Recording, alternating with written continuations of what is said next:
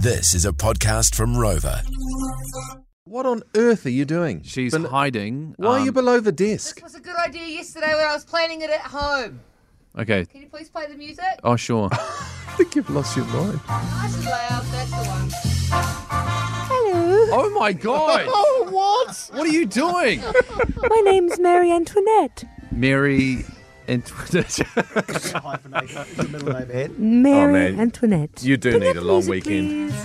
I have found... Wait, are you wearing gloves? Yeah, they're white gloves. Yeah, wow, she's... Oh, I broke out of character. Sorry. Oh, okay. So, I would like to show you what I found that was inside a 1950s book for women on how to look after their man. Oh, wow. Okay? Brilliant. So, tips to look after your husband. This is really actually from a book that woman bought, and it was full of recipes and cleaning hacks. Stop breaking character. Sorry, Yeah, she really is breaking sorry. character. I've got to look the other way because I can't Yeah. take you seriously. Okay. Okay. Can I also point out Marie Antoinette was not from the 1950s? But anyway, I know, no, let's this one move is. on. Okay. Tips to look after your husband. Got it. Have dinner ready.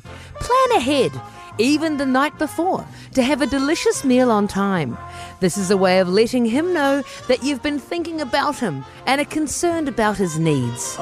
Most men are hungry when they come home, and the prospect of a good meal is part of the warm welcome needed. Tip number 2. Prepare yourself. Take 15 minutes to rest so you'll be refreshed when he arrives home. Touch up your makeup. Put a ribbon in your hair and be fresh looking. He has just been at work with a lot of weary people. Be a little gay and a little more interesting. His boring day may need it. Okay? Number 3. Clear away the clutter. Make one last trip through the main part of the house just before your husband arrives home. Gathering up school books, toys, paper, etc. Then run a dust cloth over the tables. Your husband will feel like he's reached a haven of rest and order, and it will give you a lift as well. Some don'ts on when your husband comes home. Again, this is from a book in the 1950s. Don't greet your husband with problems or complaints. Don't complain if he's late for dinner.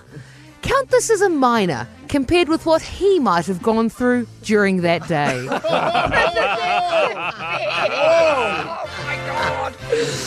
So, Oh, wow. I can actually go down. There's like 8 more. Would you like one more? Yeah, give us one more. Okay. Listen to him and make the evening his. Never complain if he does not take you out for dinner or other forms of entertainment. Instead, try to understand his world of strain and pressure and his need to come home and relax. Oh, man, I cannot believe that. I'm just yeah. Sorry, Mary Internet. Oh, what are you doing? I was going to take that home. Isn't that crazy? Bev has texted in, ha ha ha, I was given some of Lana's tips from my mum when I first got married. Oh, good Lord. But like, even my mum said, so my mum was married in the 80s and she said, no, like people were still, because her parents obviously were during that time, back in the 40s and 50s when you were out Yes. getting married. Like they were trying to still sort of push that in the 80s. Like definitely it's still out there. And even in some other religious circles, it's still very much out there too. But Oh, that's yeah. it for me now.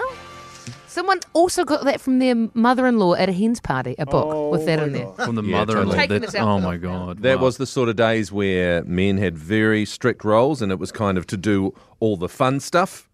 And women had very strict roles, which was to look after the men so they could do all the fun stuff. But never complain.